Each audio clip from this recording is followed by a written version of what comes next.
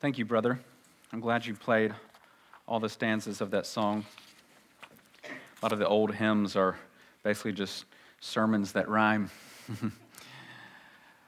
I've titled the message this morning, The Birth of the New Testament Church Through the Father, Son, and Holy Spirit. The birth of the New Testament Church, and it happens through the Father and Son and the Holy Spirit. We're starting a series on the New Testament Church.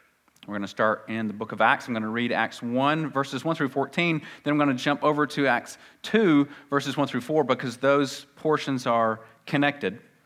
And will you follow along with me while I read? It says this: In the first book, O Theophilus, I have dealt with all that Jesus began to do and teach until the day when he was taken up, after he had given commands through the Holy Spirit to the apostles whom he had chosen. He presented himself alive to them after his suffering by many proofs, appearing to them during 40 days and speaking about the kingdom of God. And while staying with them, he ordered them not to depart from Jerusalem, but to wait for the promise of the Father, which, he said, you heard from me, for John baptized with water, but you will be baptized with the Holy Spirit not many days from now.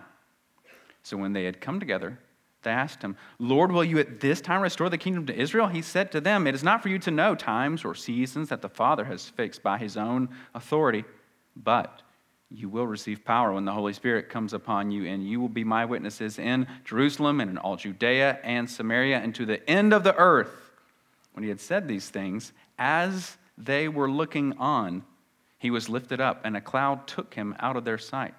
While they were gazing into heaven, as he went, behold, two men stood by them in white robes and said, Men of Galilee, why do you stand looking into heaven? This Jesus who was taken up from you into heaven will come in the same way as you saw him go into heaven. Then they returned to Jerusalem from the Mount of Olives, which is near Jerusalem, a Sabbath day's journey away. And when they had entered, they went up to the upper room where they were staying, Peter and John and James and Andrew, Philip, Thomas, Bartholomew, and Matthew, James, son of Alphaeus, and Simon, the Zealot, and Judas, the son of James.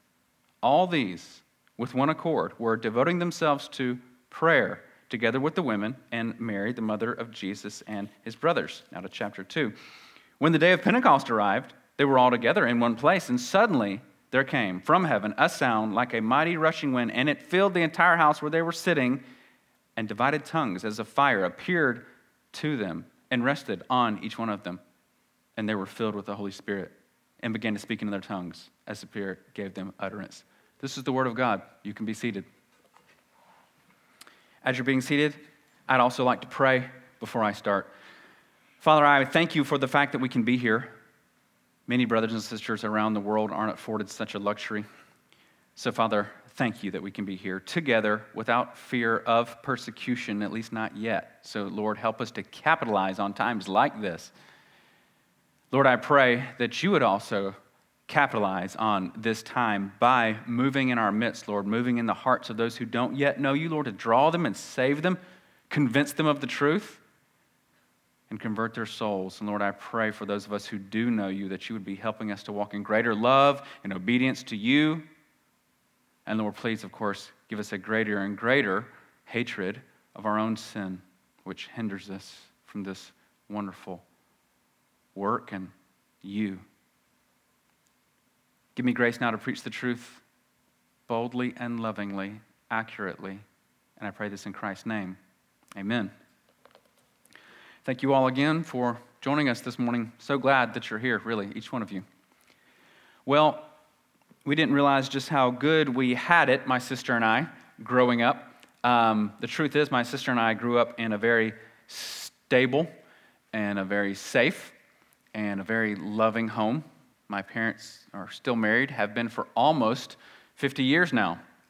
Also, my grandparents on both sides, my dad's parents, my mom's parents, both of them were married for over 60 years before they passed, and still have one grandmother living, thankfully. But the truth is, we were just exposed constantly to safe, stable, loving people that really lived by godly principles. Again, not perfect, but when compared to most of the world, we didn't realize how good we had it. There was just little to no drama. There was just little to no divorce on either side of the families. There was some, but for the size of our family, which is very large, it's funny, my granny, when we were having our, I think, 4th or 5th child, she said, "Why are you having so many children?" Who herself had 5 children. And I was like, "Granny, what? You have 5 children." She said, "I know, and it was hard. That's why I'm saying, why are you having so many children?" So we have a large family because a lot of people have had a lot of children. And so percentage-wise, for how large we are, there's just been very little divorce on either side either. Now, where am I going with this? As my sister and I grew up and we started to get around other people and maybe spend the night with certain people and friends and get through high school and then get into college, we realized, wow, we're actually not the norm. We didn't realize that this was actually pretty exceptional, what we had grown up in. It's rare and unique and special. And so once we realized that, of course, we were very thankful. And then, of course, after we got saved, we were even more thankful. But just to be among families, just to be in families where really love is the driving force and godly principles are taken seriously, it made us want to perpetuate that in our own families, seeing just how rare and special this is. Let's keep this going, and let's guard this, because this is a precious thing. Because the truth is, when you've always been around something, and that something is really extraordinary, it's not until you see lives without it, and how negatively they're affected by the lack of it, that you take a much more appreciative look upon that something that you do have. Well, Christianity is unique and special among other religions of the world. Those of you who haven't had much exposure to anything else might not realize just how different it is from other religions of the world. When you're not exposed to much else, you can take things for granted, just like the example I brought up. So let's talk about first of all, I want to talk about the uniqueness of Christianity as we later move into talking about the birth of the church, because they tie together naturally. Number one, Christianity, listen to this.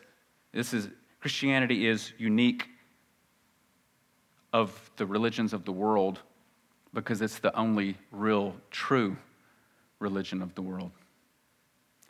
Now, I realize something. If I was on TV and said this, that would probably make the news. I would be just lambasted as a narrow-minded, just choose your adjectives, right? And we know this. We know that we don't make it. We know that this Bible, God himself, makes very bold claims about the exclusivity of Christianity, about the exclusivity of the truth. There's one truth, and all truth is God's truth. And so it's the only religion, I say that because it's the only religion that actually connects you to God. It's the only religion that actually connects you to God. That's why I say it's the only real one. The others are inventions by men or demons or a combination of both. All other religions on planet Earth that are not this way, by grace alone, through faith alone, and Jesus Christ alone, based on the scriptures alone, they're all imitations or inventions.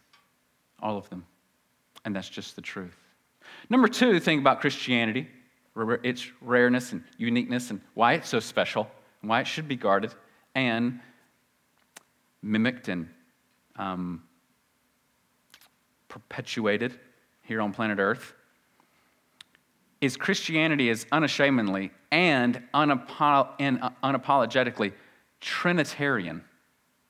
Before I go any further with that, when I say the word Trinity, what I mean by that is this, because I've learned you just throw phrases out there and assume people know what you're talking about, you usually get yourself in trouble.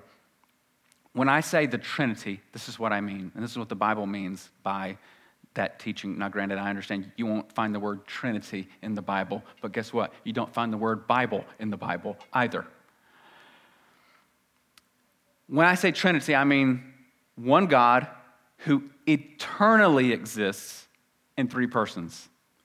Every one of those words in that sentence is important. One God who eternally exists in three persons.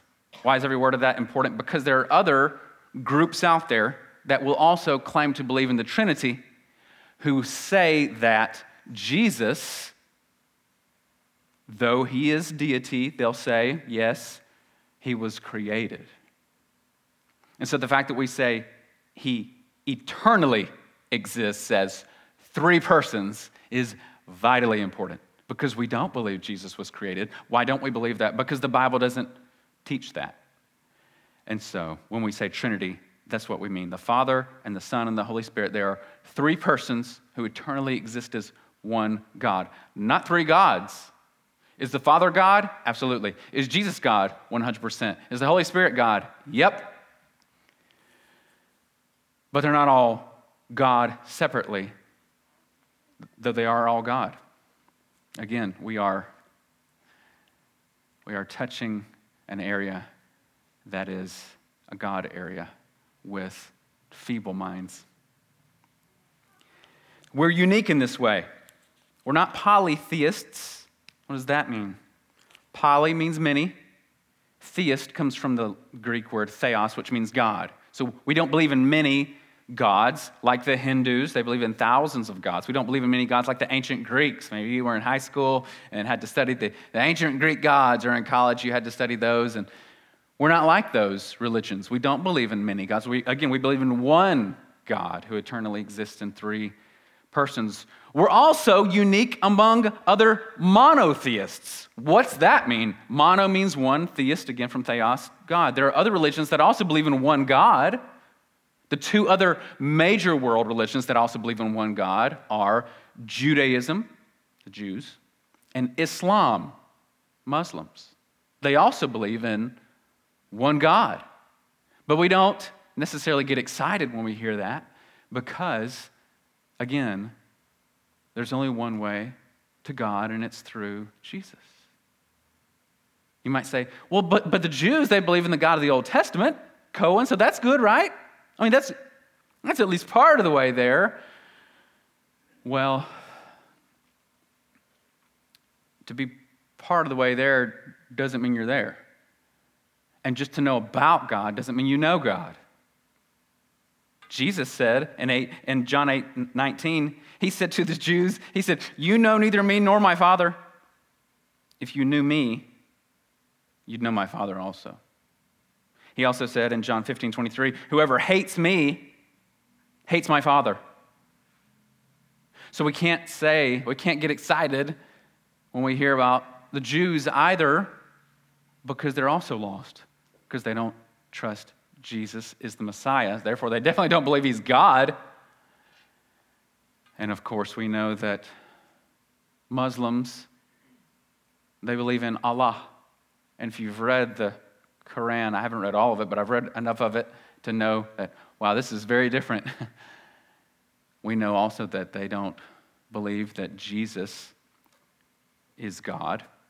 Even the Jesus they believe in is different than the Jesus the Jews think they believe in. He's definitely a different Jesus of the Scriptures.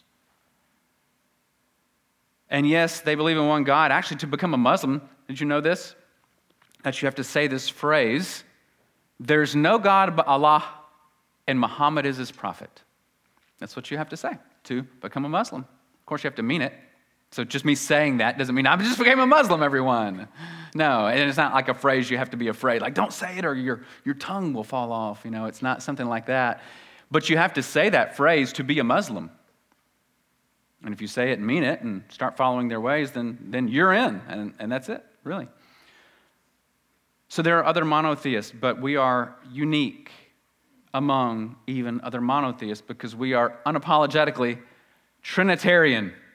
This is so very important that we get this. The church was born through the working of all three persons of the Trinity. And I want to try to convince you that of this morning, because you can be in something and not realize how special it is, okay?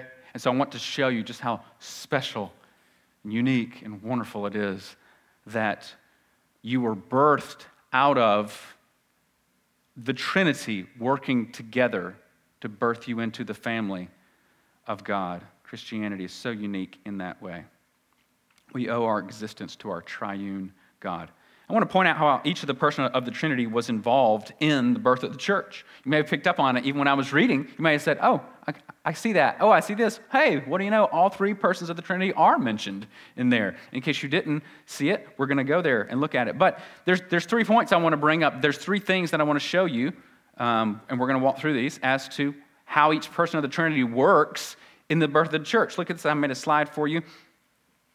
So the church was birthed, the church was born by obedience to Jesus' command, which we're going to look at, while praying to the Father, and then through the moving of the Holy Spirit. All 3 persons were at work when the church was born in the New Testament 2,000 years ago. To start off with obedience to Jesus' command, look at Acts 1:4. In Acts 1:4, it said, "And while staying with them, he," that's Jesus, "ordered them not to depart from Jerusalem, but to wait for the promise of the Father, which he said, 'You heard from me, John baptized with water, but you'll be baptized with the Holy Spirit not many days from now.'"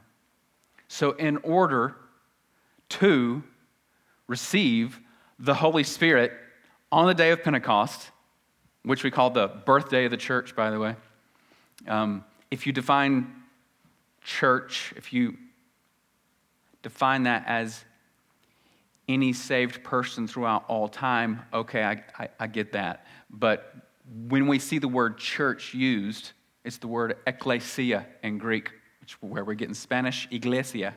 It comes from that Greek word ekklesia. It means called out ones. Those who've been called out of the world, called out of darkness. That happens by faith in Jesus Christ when you're made a new creation in Christ Jesus.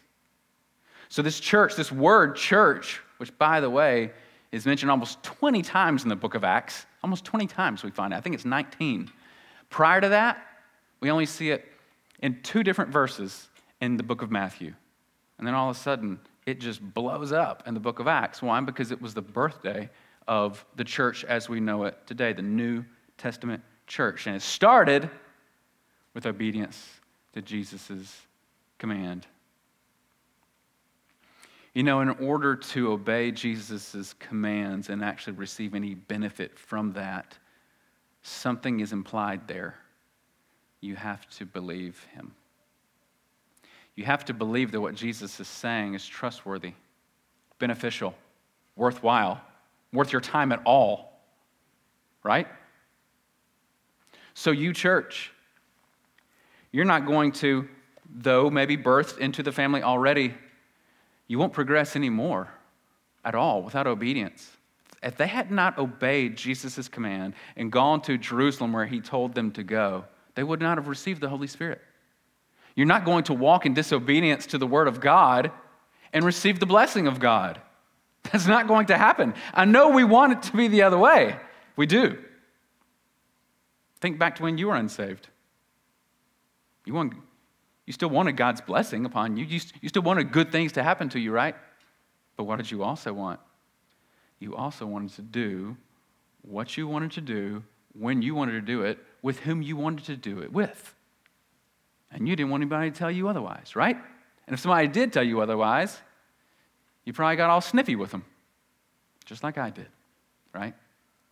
And so there's no receiving the blessings of God without walking in obedience to God. That makes sense. The great thing about when you get saved is this: you actually want to obey the word of God. You see the benefit of it, don't you? And you love this God who's giving it to you. And you realize the only reason that you're even in the family is because of this God, because of the Lord Jesus. And so you want to believe his word. You want to, and you want to walk in it. It's when our wants are contrary to that we get in trouble. It's when we start going after sin because we've seen something else that we want instead of obedience to the Word of God. And if you're there, if you're saying, Cohen, I've got a problem with my wants right now. I've been there. I get that. Even in my saved state, I've been there. And let me tell you, the problem's not usually this. It's not usually necessarily what you're doing. It's usually comes out of a lot of things you're not doing. Really. I'm telling you the pattern, okay? I'm giving you a Christian life hack. The longer you're away from the Word of God, the longer you're away from church, the longer you're away from prayer, the more your habits move you into exactly what the enemy wants and exactly what your flesh wants. Fight it. You have to fight it. If you're not fighting it, if you're in neutral, you're actually going backwards. You are. If you're coasting backwards. I promise you, as someone who loves you and wants to tell you the truth. So obedience to Jesus' command was the first thing that was necessary for the church to be born. Now, let's look at also verse 14, because the early church, and it lists all their names, we see all 11 of the apostles, because remember at this point, Judas has already hanged himself. That's actually the focus of the second part of chapter 1, is replacing Judas with a gentleman named Matthias. And so the 11 are mentioned. Also some godly women are mentioned. And what are they doing? Look at verse 14. All these, with one accord, were devoting themselves to prayer. Devoting themselves to prayer together with the women and Mary, the mother of Jesus, and his brothers. So they are praying to the Father. They're devoting themselves to it. When you're devoted to something, that's more than just, I think this is cool, right? Or I like this a little bit. It's a lot more. Like, more than likely, I can say this about the married couples in here. You're devoted to your spouse.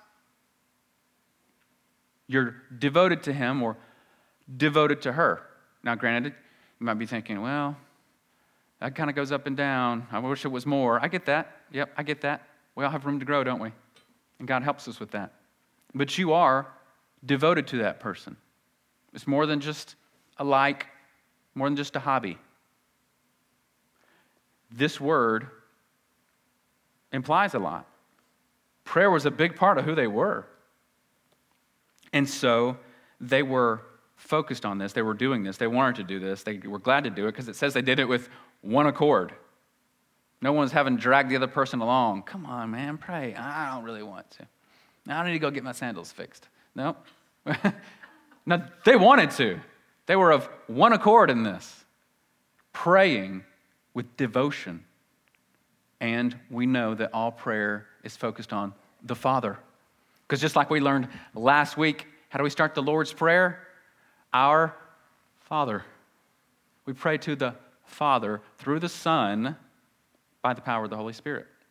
All the persons of the Trinity are involved when you pray as well. Did you know that? You can't pray without any one of them. You need them all. And so they're praying to the Father, and they're also trusting the Father. Go back to verse 4. It says, Jesus gives them a command, and he says in the second part of verse 4, but to wait for the promise of the Father. So they were praying to the Father while also waiting for the promise of the Father. Listen to what this gentleman, he's the 17th century. I always get those mixed up because you got to say the century before the one that you mean, you know. Okay, in the 1600s, this gentleman, he was a Puritan. He lived. His name was Thomas Goodwin. Listen to what he said about this promise of the Father to come. He says, our Savior Jesus Christ was the great promise of the Old Testament, meaning the Messiah. They were waiting for him to come. But the Holy Spirit is the great promise of the New. You that believe are to wait for the promise, meaning these New Testament Christians. As the Jews waited for the coming of Christ, so they waited for the coming of the Holy Spirit into their hearts. So these New Testament Christians, they had a promise. The Holy Spirit's going to come upon you. And they had the Messiah, but now they were waiting for the promised Holy Spirit, who was promised to come, Jesus says, by the Father. Praying to the Father, trusting in the promise of the Father. And our birth into the church happens through the moving of the Holy Spirit. In chapter 2, the day of Pentecost comes. It's 50 days after the Passover. They were all together in one place. I'm thinking it was probably that same upper room, perhaps. It mentions a house, so it may have been a house that was different from the upper room. Not 100% sure. But they're all together, more than likely praying again. They were of one accord. Suddenly there came from heaven a sound like a mighty rushing wind, and it fills the house where they're sitting. Divided tongues as of fire appear, resting on them. They were filled with the Holy Spirit and began to speak in other tongues as the Spirit gave them utterance. Now, this is different from what we've seen before, ever, in the Bible. Almost every single time that we see the Holy Spirit coming upon someone, it's that exact phrase that's used in the Old Testament. He comes upon them. They do some great act, prophesy in some mighty way, and then he's not upon them anymore. This filling of the Holy Spirit is a really big deal. Now, granted, those of you who are in the faith, when you got saved, you were filled with the Holy Spirit that day. So you've always existed in this state as a saved person. But I want you to know that it wasn't necessarily always that way. Under the old covenant, again, they were waiting on the Messiah to come. They were still saved, but they didn't have exactly what we've got. I think that's why even Jesus said things like, Abraham rejoiced to see my day, but didn't see it. There's something about being in the new covenant. Actually, there's a lot of things about being in the new covenant that are so much better than the old. Just read the book of Hebrews. That's his whole point, is this new covenant and this Jesus Christ is better than what the old covenant had. And so we're in such a blessed state. And that's why I want to point these things out. This is the promise of the Father fulfilled. Do you know what this means about the Father? It means he keeps his word. It means he's trustworthy. It's good for us to know too, church. It's good for us to know too. Did you know that most of you struggle with fear in some way? Most of you do. Most of you struggle with some type of fear or some type of anxiety, which anxiety is rooted in fear. But you know what fear comes from? I've taught you this in the past. Uncertainty. Doesn't it? What if all those things? That's really 99% of our fear just comes from uncertainty.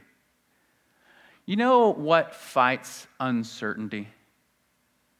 Trusting in a sovereign God.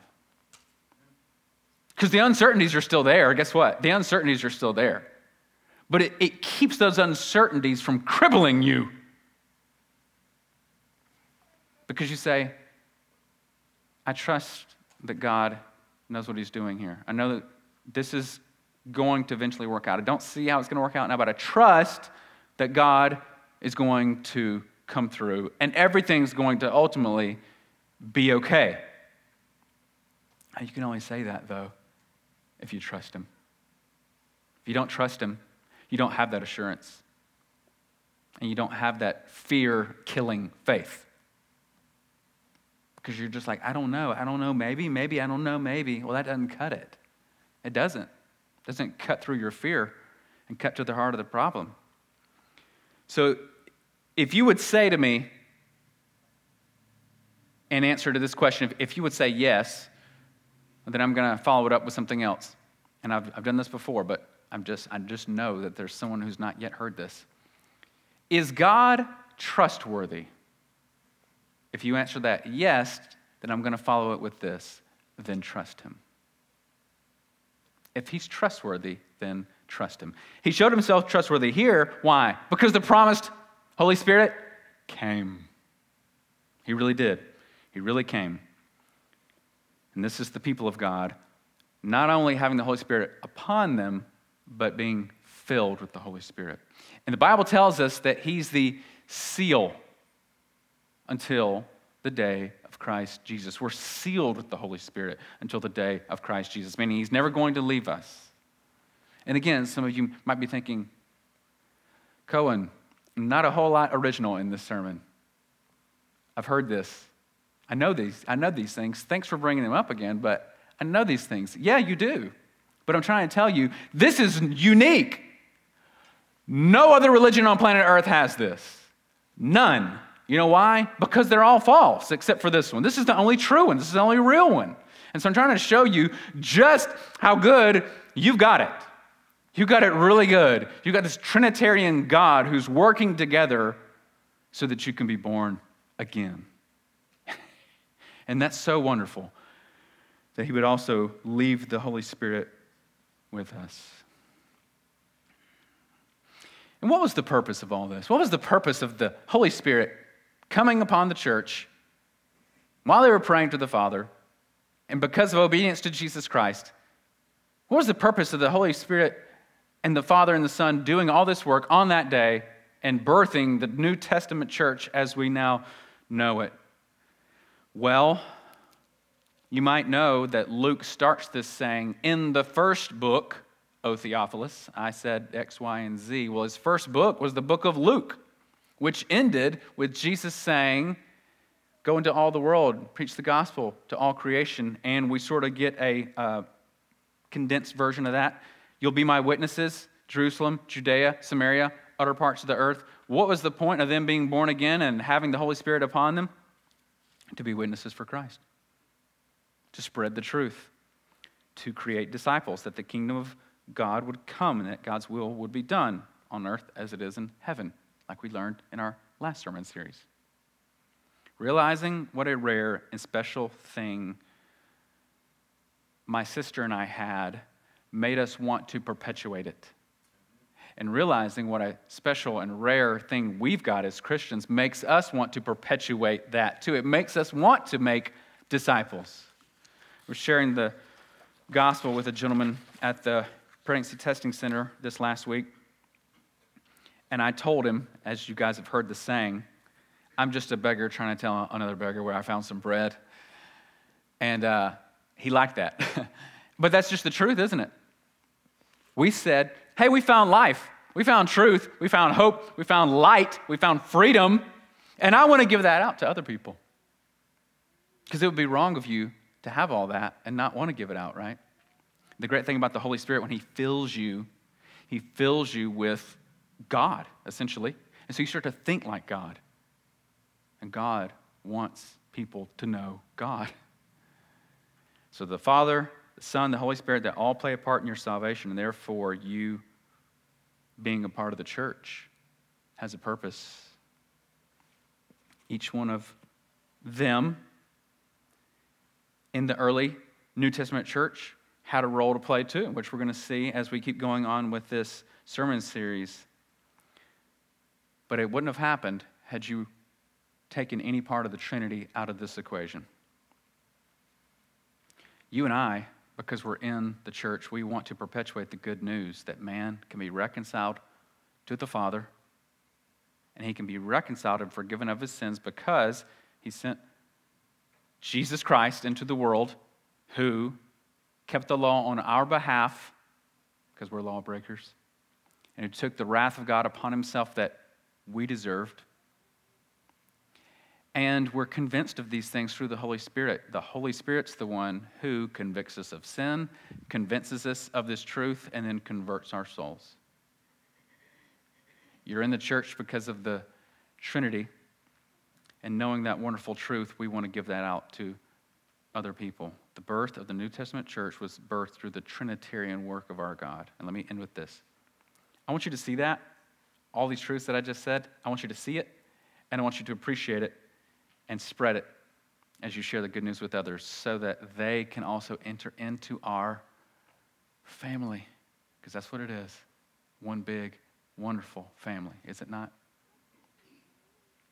Father, we're grateful for the fact that we have this wonderful truth. Thank you, Lord, that it's a simple truth, and it's a powerful truth. And I thank you for reminding us of it again, that you are a Trinitarian God, unique, alone, holy in your being.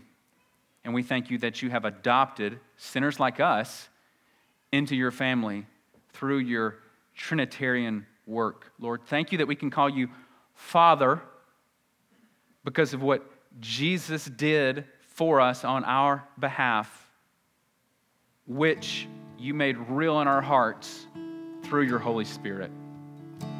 We love you.